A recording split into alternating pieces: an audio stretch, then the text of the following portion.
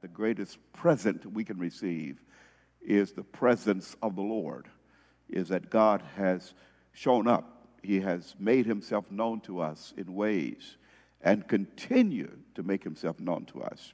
As I was meditating upon this, I began to think again concerning creation. It is always good to go back to creation, go back to the beginnings. And we're going to go back to that here in Genesis chapter 1 and verse 1, where it says, "In the beginning God created the heavens and the earth." Now, tonight we're going to focus on these particular verses that follow that. We mentioned the beginning is not the beginning as we know beginnings to be. What it says, in the beginning, it is before there was time, before time was. Before there was a beginning. It's that God pre-existed. God is eternal. And he is and he will always be. So in the beginning, God, so that God brought into creation those things that were made.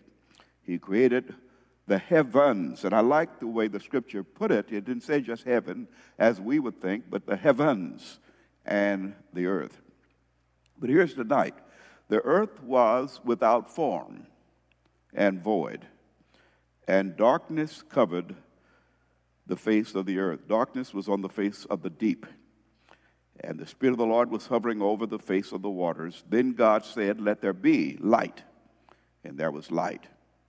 And God saw the light, that it was good, and God divided the light from the darkness. God called the light day, and the darkness he called night. So the evening and the morning was day. Now listen to what he says. He says, when he created out of nothing, we understand when God created the heavens and the earth, he created the heavens and the earth out of nothing. But when he created the heavens and the earth, the scripture says that which he had created was without form and without void. We're going to talk about that, taking form and filling the void, because God didn't just create things to be without meaning, things that he created. He wanted to give them significance. His objective was to develop those things that he had in fact created. So then he begins to talk about the substance in which things were made from after bringing those things into being. Then we begin to see the work of God molding and fashioning that which he had, in fact, brought into being. But then it says that the Spirit of the Lord, or the Spirit of God, the Holy Spirit, was hovering over the face of the waters, which God had also made. And then God said, "Let there be light." God caused light to be. And then he separated the light from the darkness. He separated the light from the darkness. Now, when we talk about darkness, when he talks about void, I believe that one reference to void is darkness. Darkness.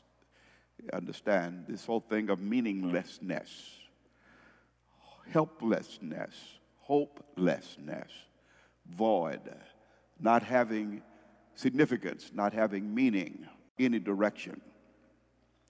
That which is void of meaning. So it says that darkness was on the face of the deep.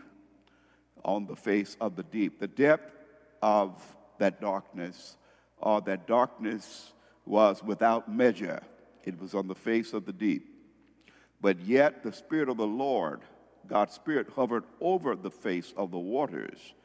And when God spoke, he began to bring form. First of all, dividing, taking the light out of the darkness. He brought the light out of the darkness. When his light, he divided the darkness. He brought the light out of the darkness. So there was a distinction made, a division made between the darkness and the light. And he called the light day, and he called the darkness, he called it night. So let's look at form for a moment. Let's just focus in on form. He said it was without form. What do we mean by form? let's begin to look at what we mean. Form has to do with the visible shape or configuration of something. We understand it has to have a shape. It was without shape. It has to be no configuration. And understand, we talk about form, it is a particular way in which a thing exists or appears. Because when you talk about a form, we see it. That's something that's visible. We see the form. Another way, and if you listen to other teachers talk about how Christ was the manifestation of the person of God, I would say that form is manifestation, because here something has appeared to us when we talk about form. Now, all of this has to do with form. When something has form, then we begin to see its shape. We begin to see its substance. It is brought visibly before us. This is form. And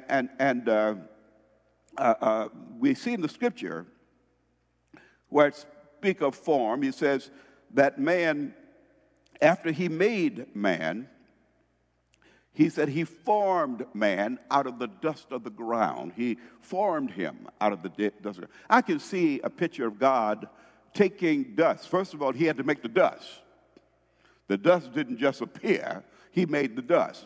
But then God took the dust that he had made and he formed it into the shape of a man. Now, mind you, look at this. God formed the dust into the shape of a man. So even after forming man so that he was in the shape in which God would have him to be in, he still was lifeless even though he had form. Even though he was formed, he still was lifeless.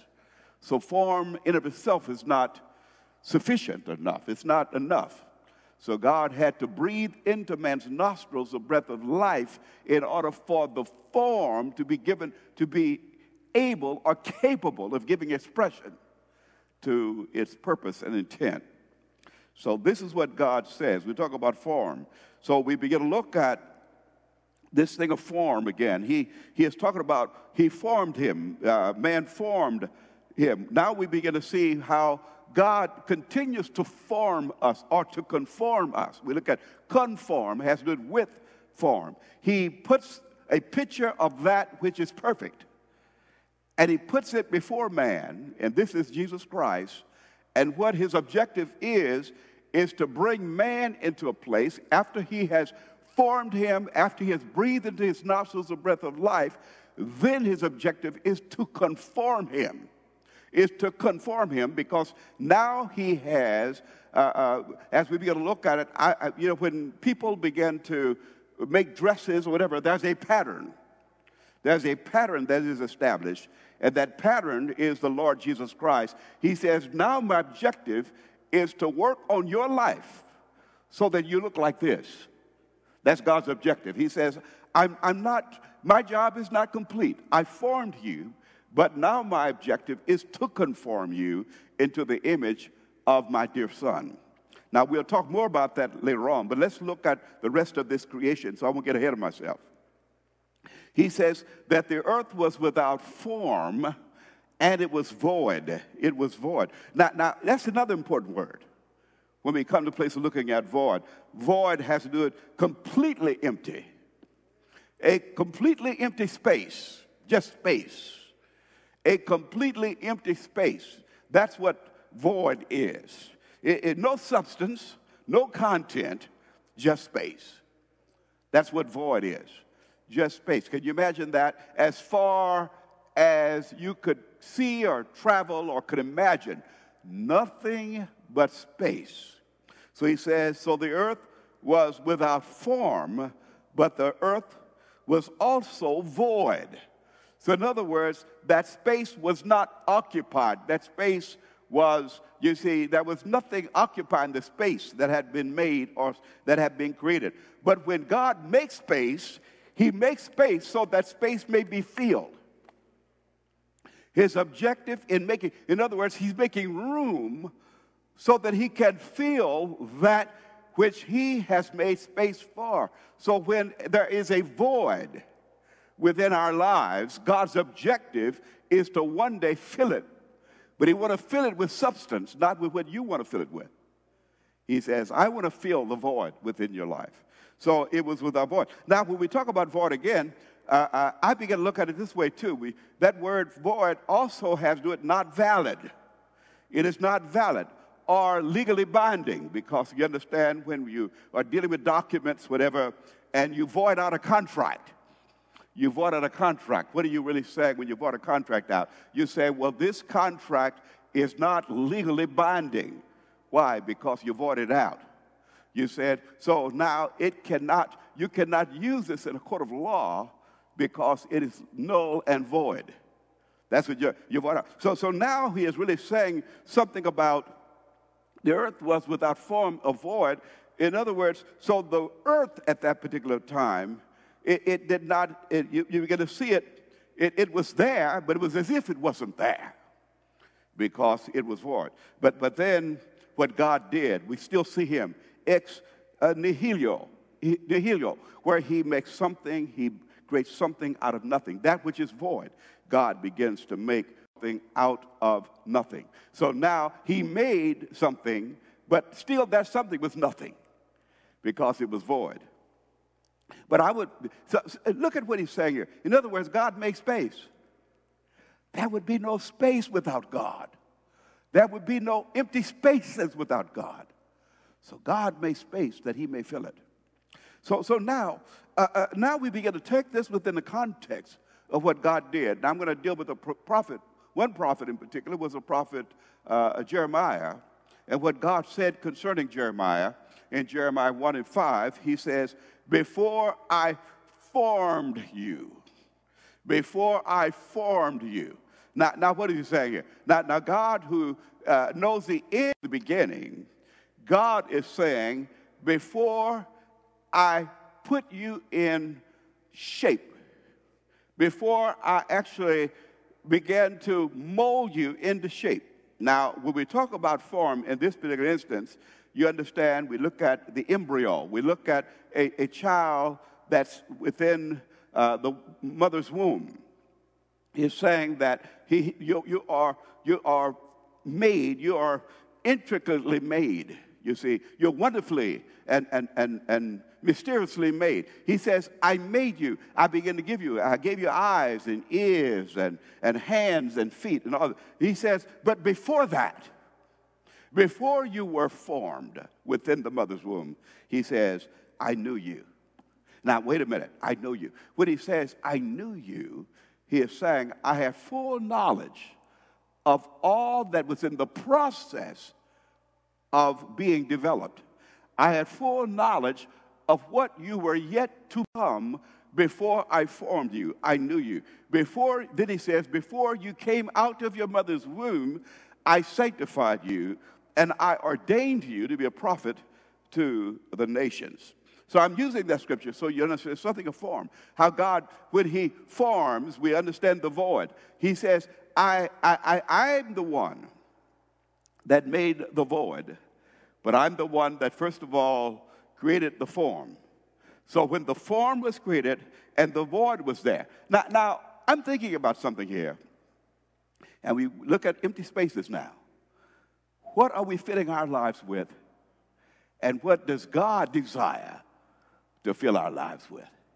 He says, before I formed you, I knew you, and I knew what I wanted to fill you with. I knew what I wanted to fill you with before I formed you. He says, I knew you. This is what it takes for your life to be, for you to be fulfilled. For you to be fulfilled, then the content that I have made available for you are the things that will bring you to the place of fulfillment. You will not find your fulfillment in any other area other than that which I have desired to fill you with. Because you look at the word fill and fulfill. When we are filled, what are you filled with? What are you filled with? The things that you're full of, do they produce fulfillment? Do they produce fulfillment? You see, because you can fill your life with a whole lot of activity, a lot of other things, but does it really produce fulfillment? So he says, but before I formed you, I knew you. I knew what it took in order for you to be fulfilled because you're called. I have ordained you to be a prophet. This is the direction that your life ought to go. Whether you go there or not, this is the direction that I have beforehand ordained for your life to go. And that's what many people do. They find themselves fighting against themselves because they're trying to make something out of life on their own. And God is saying he said, let me fill you with what I desire to fill you with. Now understand this, he fills us with his Spirit, because we mentioned earlier on that we look at the prototype. We look at the model. We look at the pattern, that God's objective is for us to look like Christ. But there is an expression of Christ that ought to come forth through each and every one of us. God is saying, he said, that part of me, that expression of Christ, that your life ought to give expression. He said, you will not find fulfillment in any other thing. He says, but this is the thing that will bring fulfillment. And, we fought it. I know I did. Fought it for a number of years. You fight against your calling. I fought against the thing that God would have me to do. And here's what, and oftentimes, as I mentioned the other day, you're running away from yourself. Running away from God is really running away from yourself, running away from your calling. Because God is saying, this is the way I want you to go, but people want to go a different way. He says, so now, what God is saying here, he says, I've ordained you. I've already set the compass for your life. You're to go true north. And you say, well, I don't want to go true north because I have a better idea. God says, well, you're running into frustration. But you don't even understand why that frustration is there. It's there because you're trying to do something God ain't really told you to do. You're trying to be something that God has not told you to be, to become. I knew you before you were formed. And if I formed you, you see, all of this has to do with acknowledging God as being God. That's what we're talking about. It's acknowledging him as being God. When we acknowledge him as being God, God means that he is sovereign. He's the one that has full knowledge. If he created all things, the God who created all things has knowledge of me. But I'm a little bitty something. So if he has all this knowledge, then that's a small thing for him to have knowledge of me.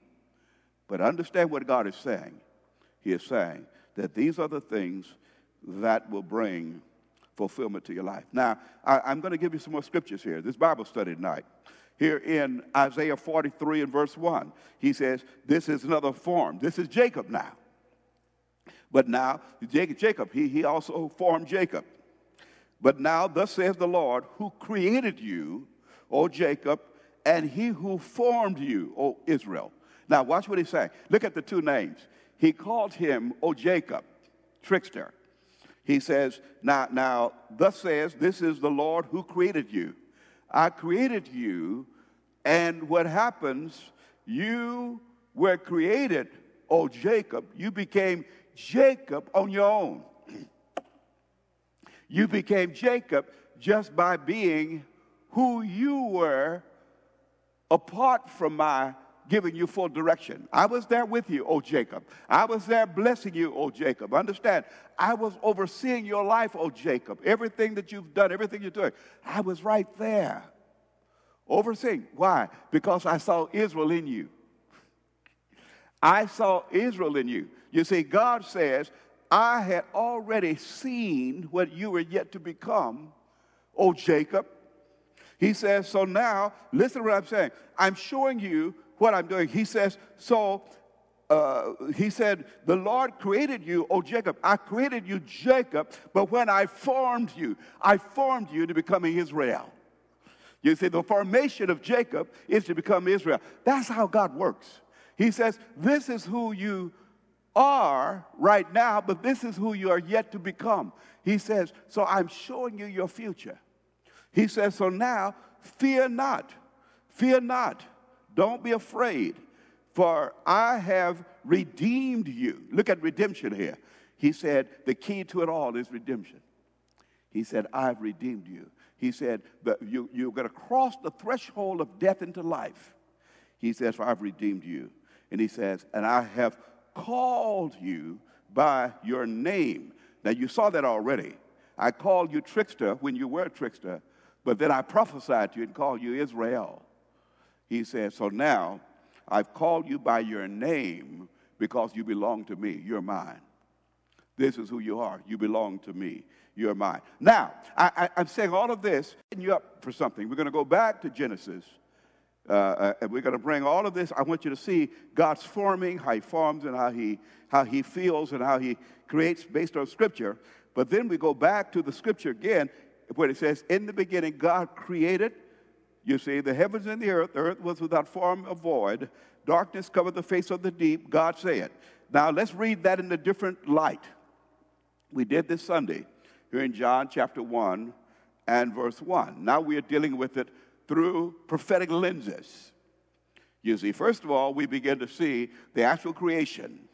But now we're going to see it through prophetic lenses because now we're bringing Christ on the scene. Now, I want you to see something here. This is Jesus Christ. This is Christ on the scene. Now, we're going to show where Jesus is the Christ. But let's look at Christ on the scene. He says, now in the beginning was the Word. And the Word was with God, and the Word was God. He was in the beginning with God, and all things were made through him, and without him nothing was made that was made. And in him was life, and the life was the light of men, and the light shines in darkness, and the darkness did not comprehend it. Now, if you take that same scripture and begin to compare it to what took place in the creation, you begin to see that he is the same in the Old Testament as he is in the New Testament. Because we begin to see in the beginning it says, was the Word. But yet you did not see the form of the Word.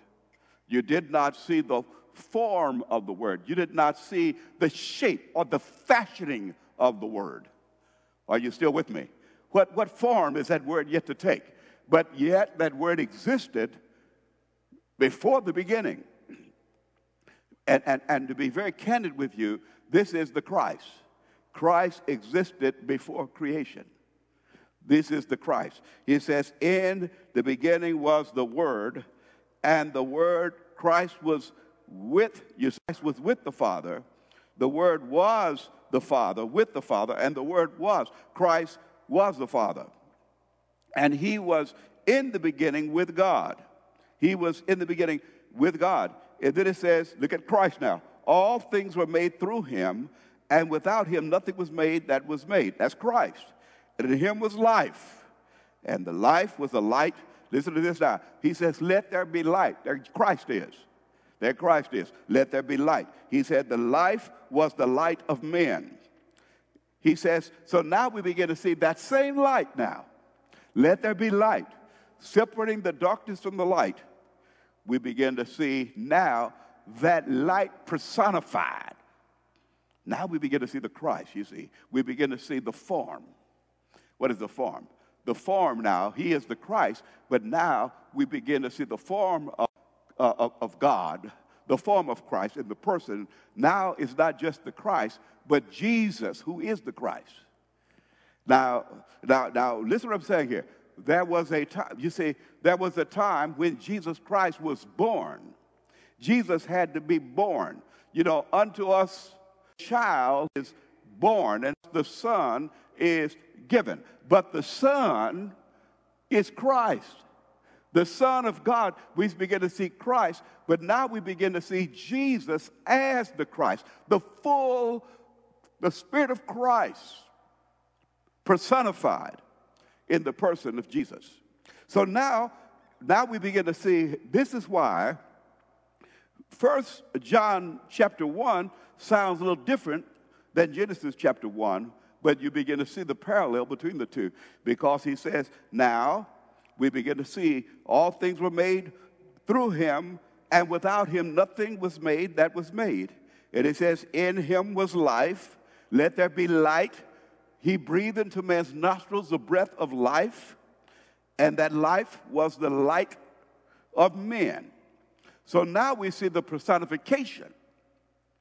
We see the personification. Now, when that which was from creation, and we begin to see how all of creation was affected by it, now we begin to see the personification of that as it would affect the personhood of man. Because he says now we're going to put it to the test in relation to humanity. You see, the same principles, nothing has shifted, nothing has changed.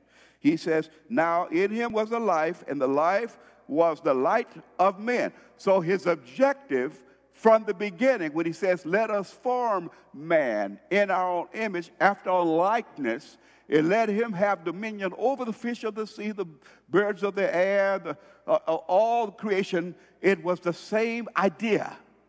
He said, this is what we're talking about. He said, the way this is going to take place, it has to take place as a result of the life of God actually being given expression. But that life of God must come through by, first of all, the pattern must be established.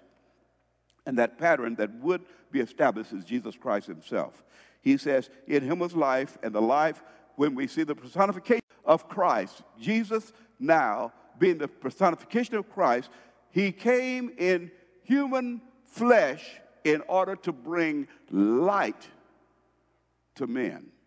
That's his whole objective, to bring light to men. He says, so now when God says, let there be light, what is he speaking of? We see the light as it shines in darkness in relation to the environment. But now he's talking about the light that is to shine forth through his creation, through his created, the person that he's created, that he's given dominion over. He says, now, he said, let that light, he says, so the light was, the life was the light, that light was to shine, and as he says, let there be light. That light was traveling at the speed of light. It was to continue to spread out. He says, so let there be light, light. He'd have to say it 3 or 4 times. He said at one time, let there be light, and there was light. Now the same thing applies. He says, let there be light. Now watch what he says. When he enlightens us, when that light shines in us, that light ought to do the same thing. It ought to permeate so that that light becomes, you see, that life rather becomes the light of men. He says, and that light shines what? In the darkness. We mentioned that he separates the light from the darkness, but that light must shine forth through the darkness to separate it. In other words, God gives us the assignment to actually bring light to the darkness that's in the world today. Now, we may try it all kind of the way. We just had an election. And you say, well, what will bring us to the place of having light? We can't rely on any of that stuff. You see, we're in the world. We're not of the world. But the thing that's going to make the difference in the world today is that we got to let our light shine. Our light must shine, because the only way you change the darkness that the crime and all there has to be some light somewhere. So the light shines in darkness. He puts us in a dark environment. He puts us among those who are in darkness. He says, but the darkness cannot comprehend that light. In other words, comprehend. He can't figure it out. It doesn't enter in his mind. His thought life actually rejects it because it doesn't fit into his psyche. So he says, but he could not figure it out. So when you cannot figure it out, oftentimes it's rejected. For the most part, it's rejected. Can you accept what you can't figure out? Can you accept what you can't figure out? That's one of the biggest challenges right there. Can you accept what you can't figure out? If you can't figure it out, in some kind of way, if we can scientifically explain it, then we can accept it. But suppose this thing is so big, so great, that you can't explain it scientifically. Can you accept? That's what faith is. Faith is not our ability to explain creation. Faith is believing that God made all things. And then that's our starting point. Then we go back and research and analyze what we've already agreed upon, is that God is the creator of all things. If we can't agree upon that, then all of your experiments and all your exploratory science efforts are in vain. So he says, now, look at this darkness within our environment. And what God is desiring to do is to bring light in the midst of darkness. And you realize that's a tall order. That's why I know that this is one of the, I would say, this is the most rewarding job in the world, sharing the gospel of Jesus Christ. But it's the most challenging job in the world, because even those that think themselves to have been enlightened are not as enlightened as they think they are. Many, I would put it this way, many who think they're enlightened. In fact, I would say all of us, that God is yet to enlighten us. There's some things that we're yet to learn, but the question is, will you be willing to accept what you cannot comprehend? Will you be willing to engage in activities that's beyond your intellect or your pay grade? So here's what happens, to say that let God be God. And if God said, let that be sufficient enough. And let's go on, because I want you to see this. Because here's what happens. Look at what he's really saying. He is saying that the form is there, but there's no life. You know, the Bible says they have a form of godliness, but they deny the power thereof. You see, and I would venture to say that oftentimes this is where people settle for form. They settle for form, but they don't go far enough in order to receive the life. And what we want you to do is get the life of Christ, because he has to breathe life into us, the Spirit of Christ. You see, when the Spirit of Christ is energizing us, it's not a matter of us trying to get you to do anything, because the Spirit of Christ will lead you and guide you into all truth. That's one of the things the Spirit of Christ does. He leads us.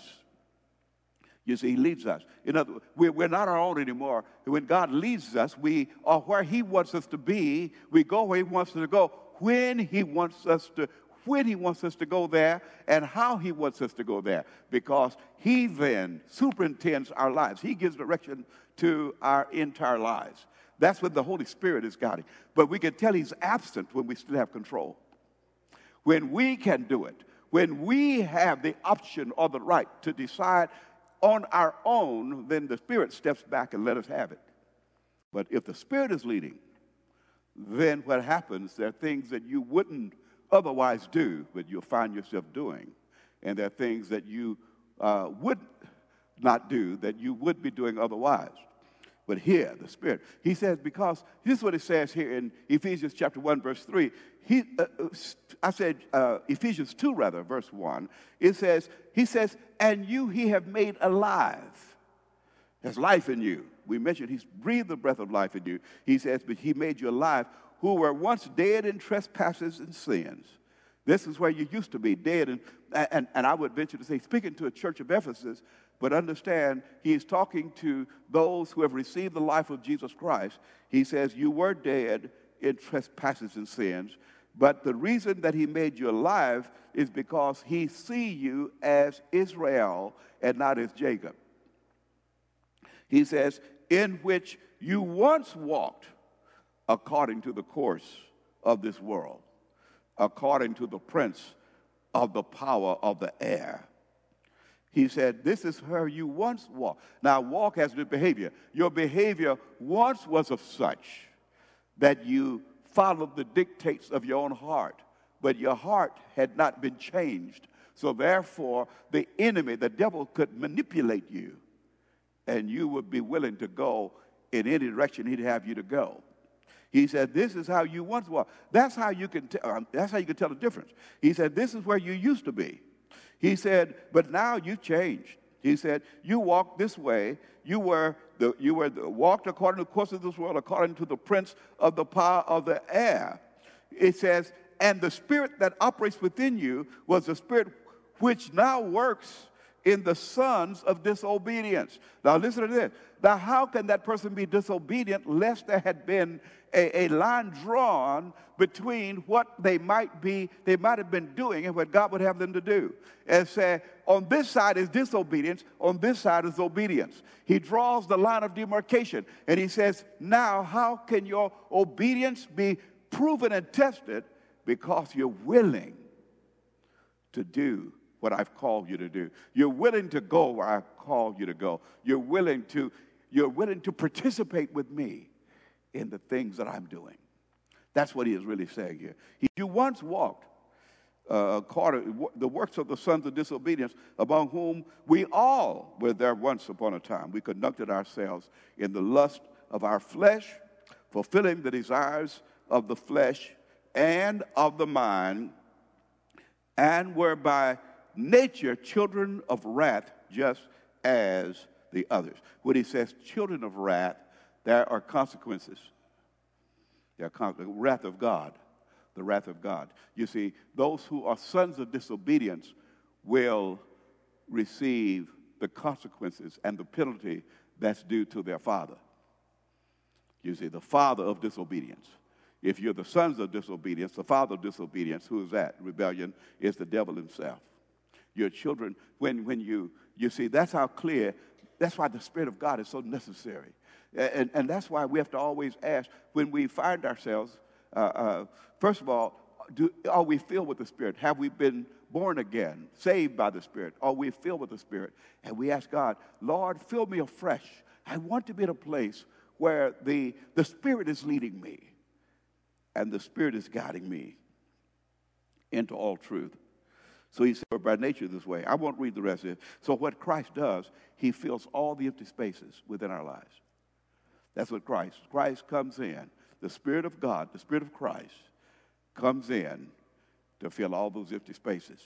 You see, in other words, the reason you do the things you do, the reason we do the things we do, the reason we act the way we act, they say when we find ourselves doing those things that God said do not do, is because there's an empty space there. There's an empty space there.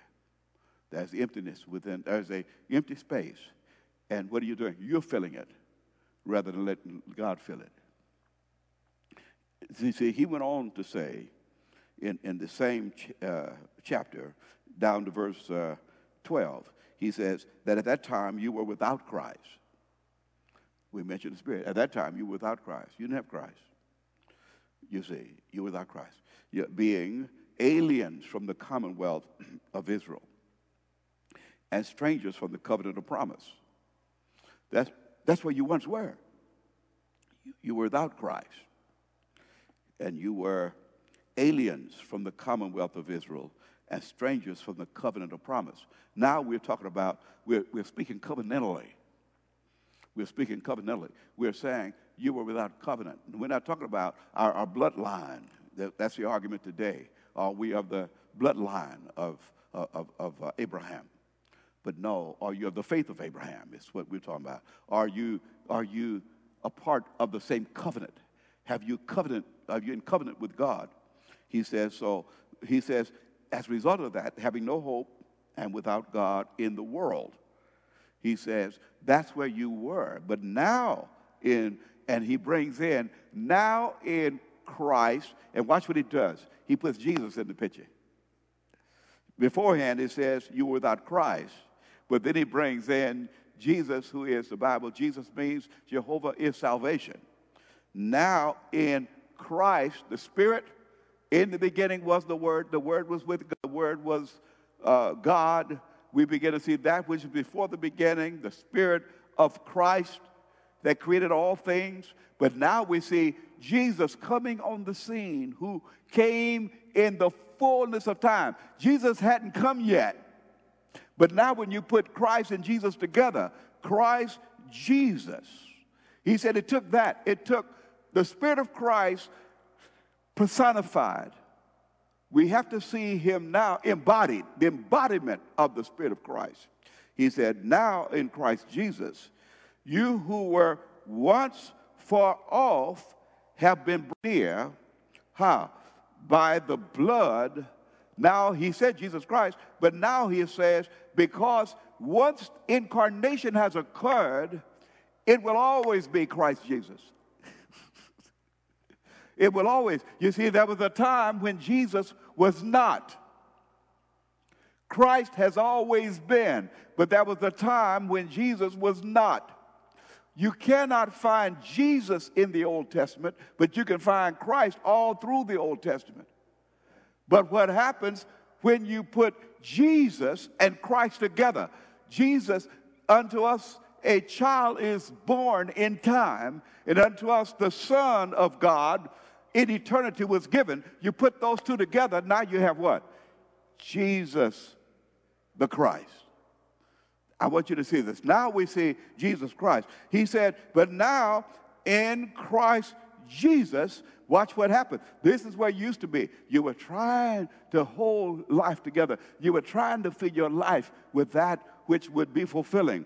But understand, but all of that, you were still afar off. But now you're brought near, because when Jesus bled, Christ bled. When Jesus died, Christ died. Are you saying this? Because once he was incarnated, once incarnation took place, he can never be unincarnated. So now, sitting in heaven is Jesus Christ. It's Jesus the Christ. So now we see a man sitting up there with holes in his hands, with marks in his side, representing his earthly journey, the things he went through on behalf of all of us. But now, he says, his blood, the blood, because Christ couldn't bleed. But when Christ came, and when he came into Jesus in his fullness, into the body of Jesus, then he could bleed. So now God could bleed. God could bleed. So now, with that, he said, it is the blood of Jesus that brought you near. Put it this way, it was the blood of God. It was God's blood that was shed, because the Spirit of God in Christ Jesus, he bled and he died for us. So now, look at what he is saying here. The Bible helps us to see this. In John again, we go, St. John 1:18, he says, no one has seen God at any time.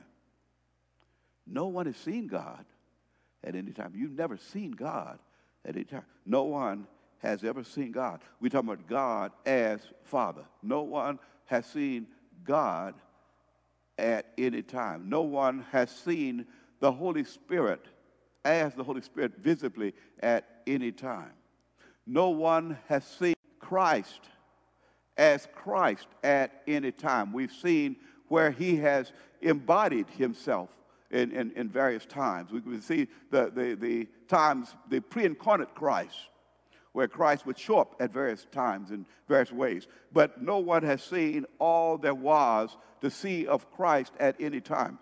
He says, but the only begotten, who is in the bosom of the Father, he has declared him. In other words, he has manifested him. He has made him known. So when Jesus the Christ shows up, he said, no one has seen God. Now we see him. He has made all that's contained within God known, but it was embodied. He was embodied. All of Christ, you see, when he shows up, God shows up. Wherever he went, God went. He said, now you begin to see him as he is.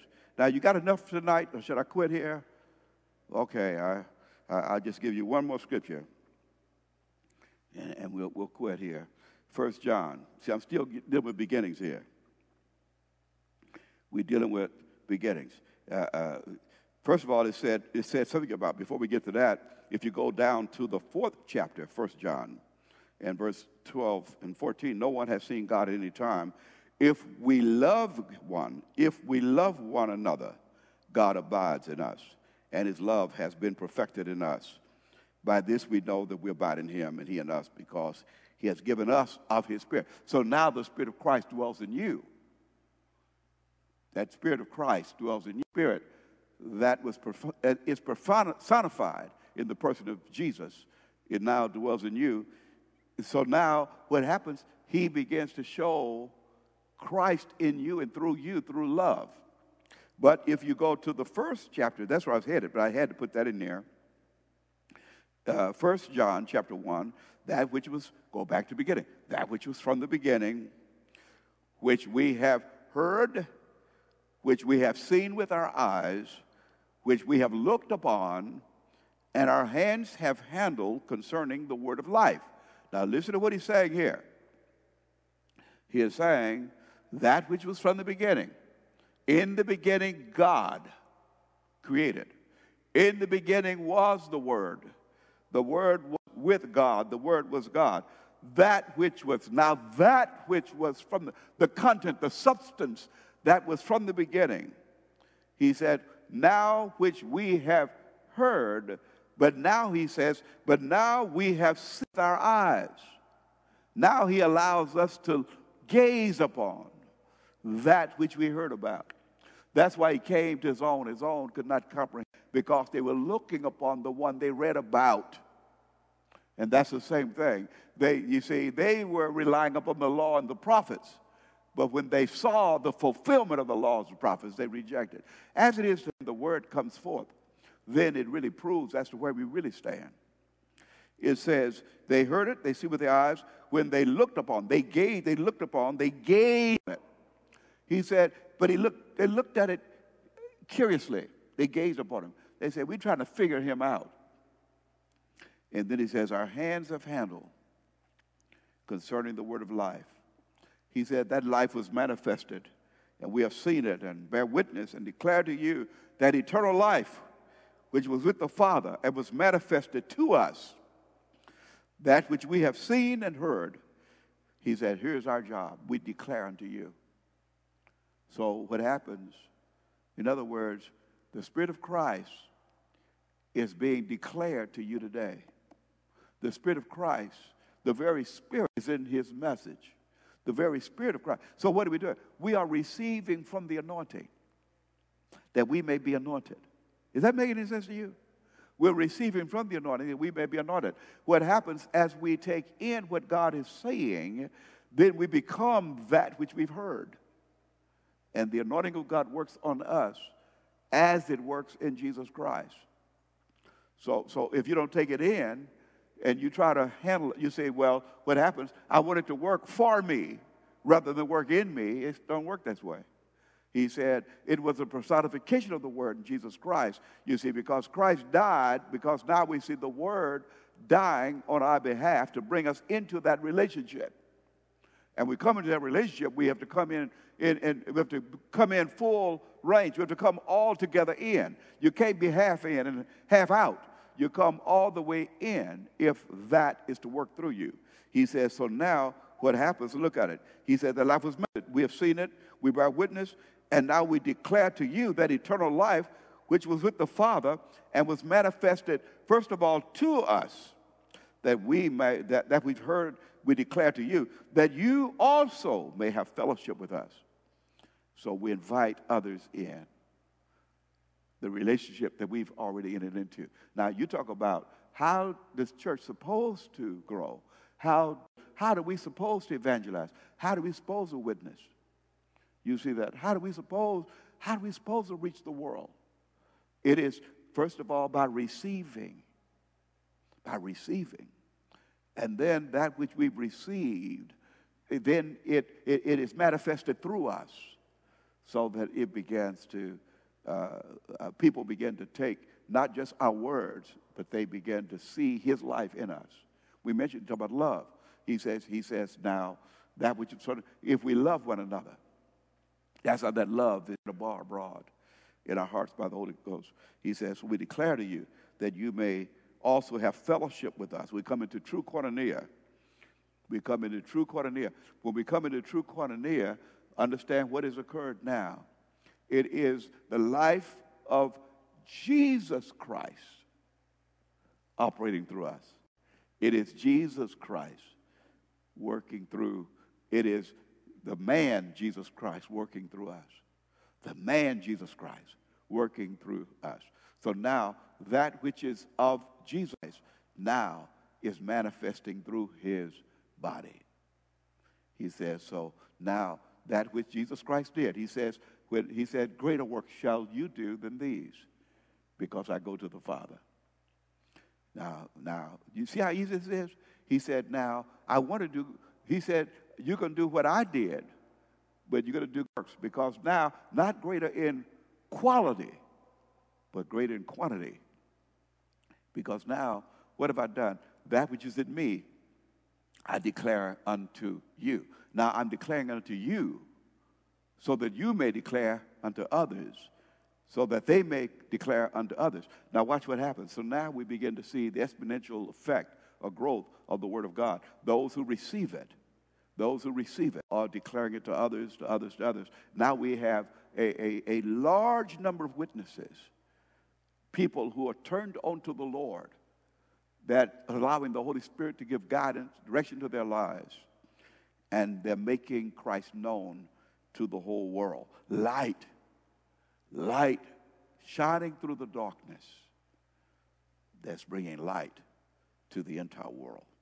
That you may have fellowship with us, and truly fellowship is with the Father and with his Son. Did he say Christ? Jesus Christ. Jesus the Christ. And he says, and these things we write to you, that your joy may be full. That you may be full of joy, fulfilled. There's no greater joy than this. There's no greater joy than this. Let me tell you something. You see, if you don't think there's joy in this, then don't go to heaven. Don't go to heaven.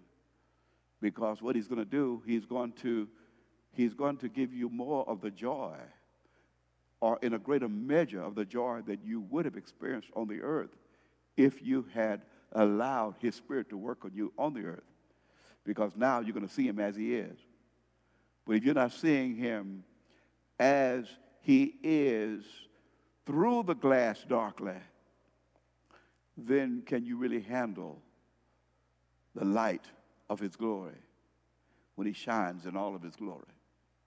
But right now, what are we saying? Lord, I see you to lead me, to want to make you known to the world. Let me tell you, you say, well, what are we doing now? What are we doing in order to make him known? I'm trying to get as many pastors as I possibly can. I'm talking about leaders and leadership. I realize my call is to leaders and leadership and to this congregation foremost, but then to leaders and leadership. So I'm trying to get pastors. I said, look at the divide.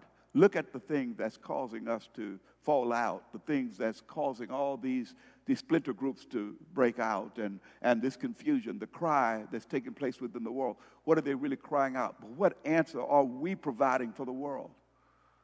What answers are we providing for the world? Are we reactionaries, or are we really those who are actually proclaiming the good news of the gospel of Jesus Christ? So I have a meeting tomorrow with pastors and with a pastor, but I'm trying to meet with leaders and pastors, and I'm trying to convey this and say, look at this divide, black and white, and I would say this is the most divided time we've lived in our lifetime when it comes to racial divides, and there's I got a whole message on this whole thing of Nubianism and all this. The black man is greater than, and the white man is the devil, and all this other kind of stuff. You see, all of these things are being spread and widespread, but it's really a cry. It's really a cry of the heart. These divisions, we have to read them through the lenses of prophecy and look at what God is up to. The world is crying out for answers. The world is crying. And then there are those that supposed to represent Christ. They're giving them placebos. Many are giving placebos. When you don't give the gospel, that's a placebo. The answer to this is to do this and do that and do the other. Let's give them something to get the people satisfied or get them pacified. Get them not satisfied, pacified. When you're pacifying the masses, then that's a placebo. The only thing that's going to work is the gospel. The only thing is the unadulterated gospel. But then God has to reveal to us who Jesus Christ is. Personified, the personification of Christ, so that the Spirit of Christ can work through us. So understand what you're part of. Those that can hear, and those that can understand, and those that are willing to participate. You see, this is the assignment God has given us, is to be a part of something greater than ourselves. Don't wait until you comprehend it, but you need to be about it now. Your world needs it. Your world, the people that you run into from a day-to-day basis, they need what you would be able to offer them, or what you could offer them if you only knew it. How much light God is causing to shine. When we come to understand the Spirit of Christ, which Jesus Christ now, which now resides within us, within our hearts. And when that Spirit is shed abroad in our hearts by way of the Holy Spirit, the kind of impact that light will make in a darkened world. So, Father, thank you so much that you're helping us to see this. Even those that want to see it, those that desire to know, are being brought to the place of knowing. But Lord, I pray that you'll whet the appetites of all. And Lord, may we not allow discouragement to set in, because we realize that in this darkened hour, as it was in the day of Christ, there are more that would reject him than accept and receive him. But you said, but as many as receive him, they receive power. So, Lord, we believe the same for us today, that as many as would receive the truth, that they would be empowered, we would be empowered to be sons, mature ones, the ones that you'll make a distinction in regards to, that you will show even the difference between light and darkness, because in this you will divide the light from darkness, so that light looks like light and darkness look like darkness, day being day and night being night. So in this we give you praise and honor and glory in Jesus' name. Amen.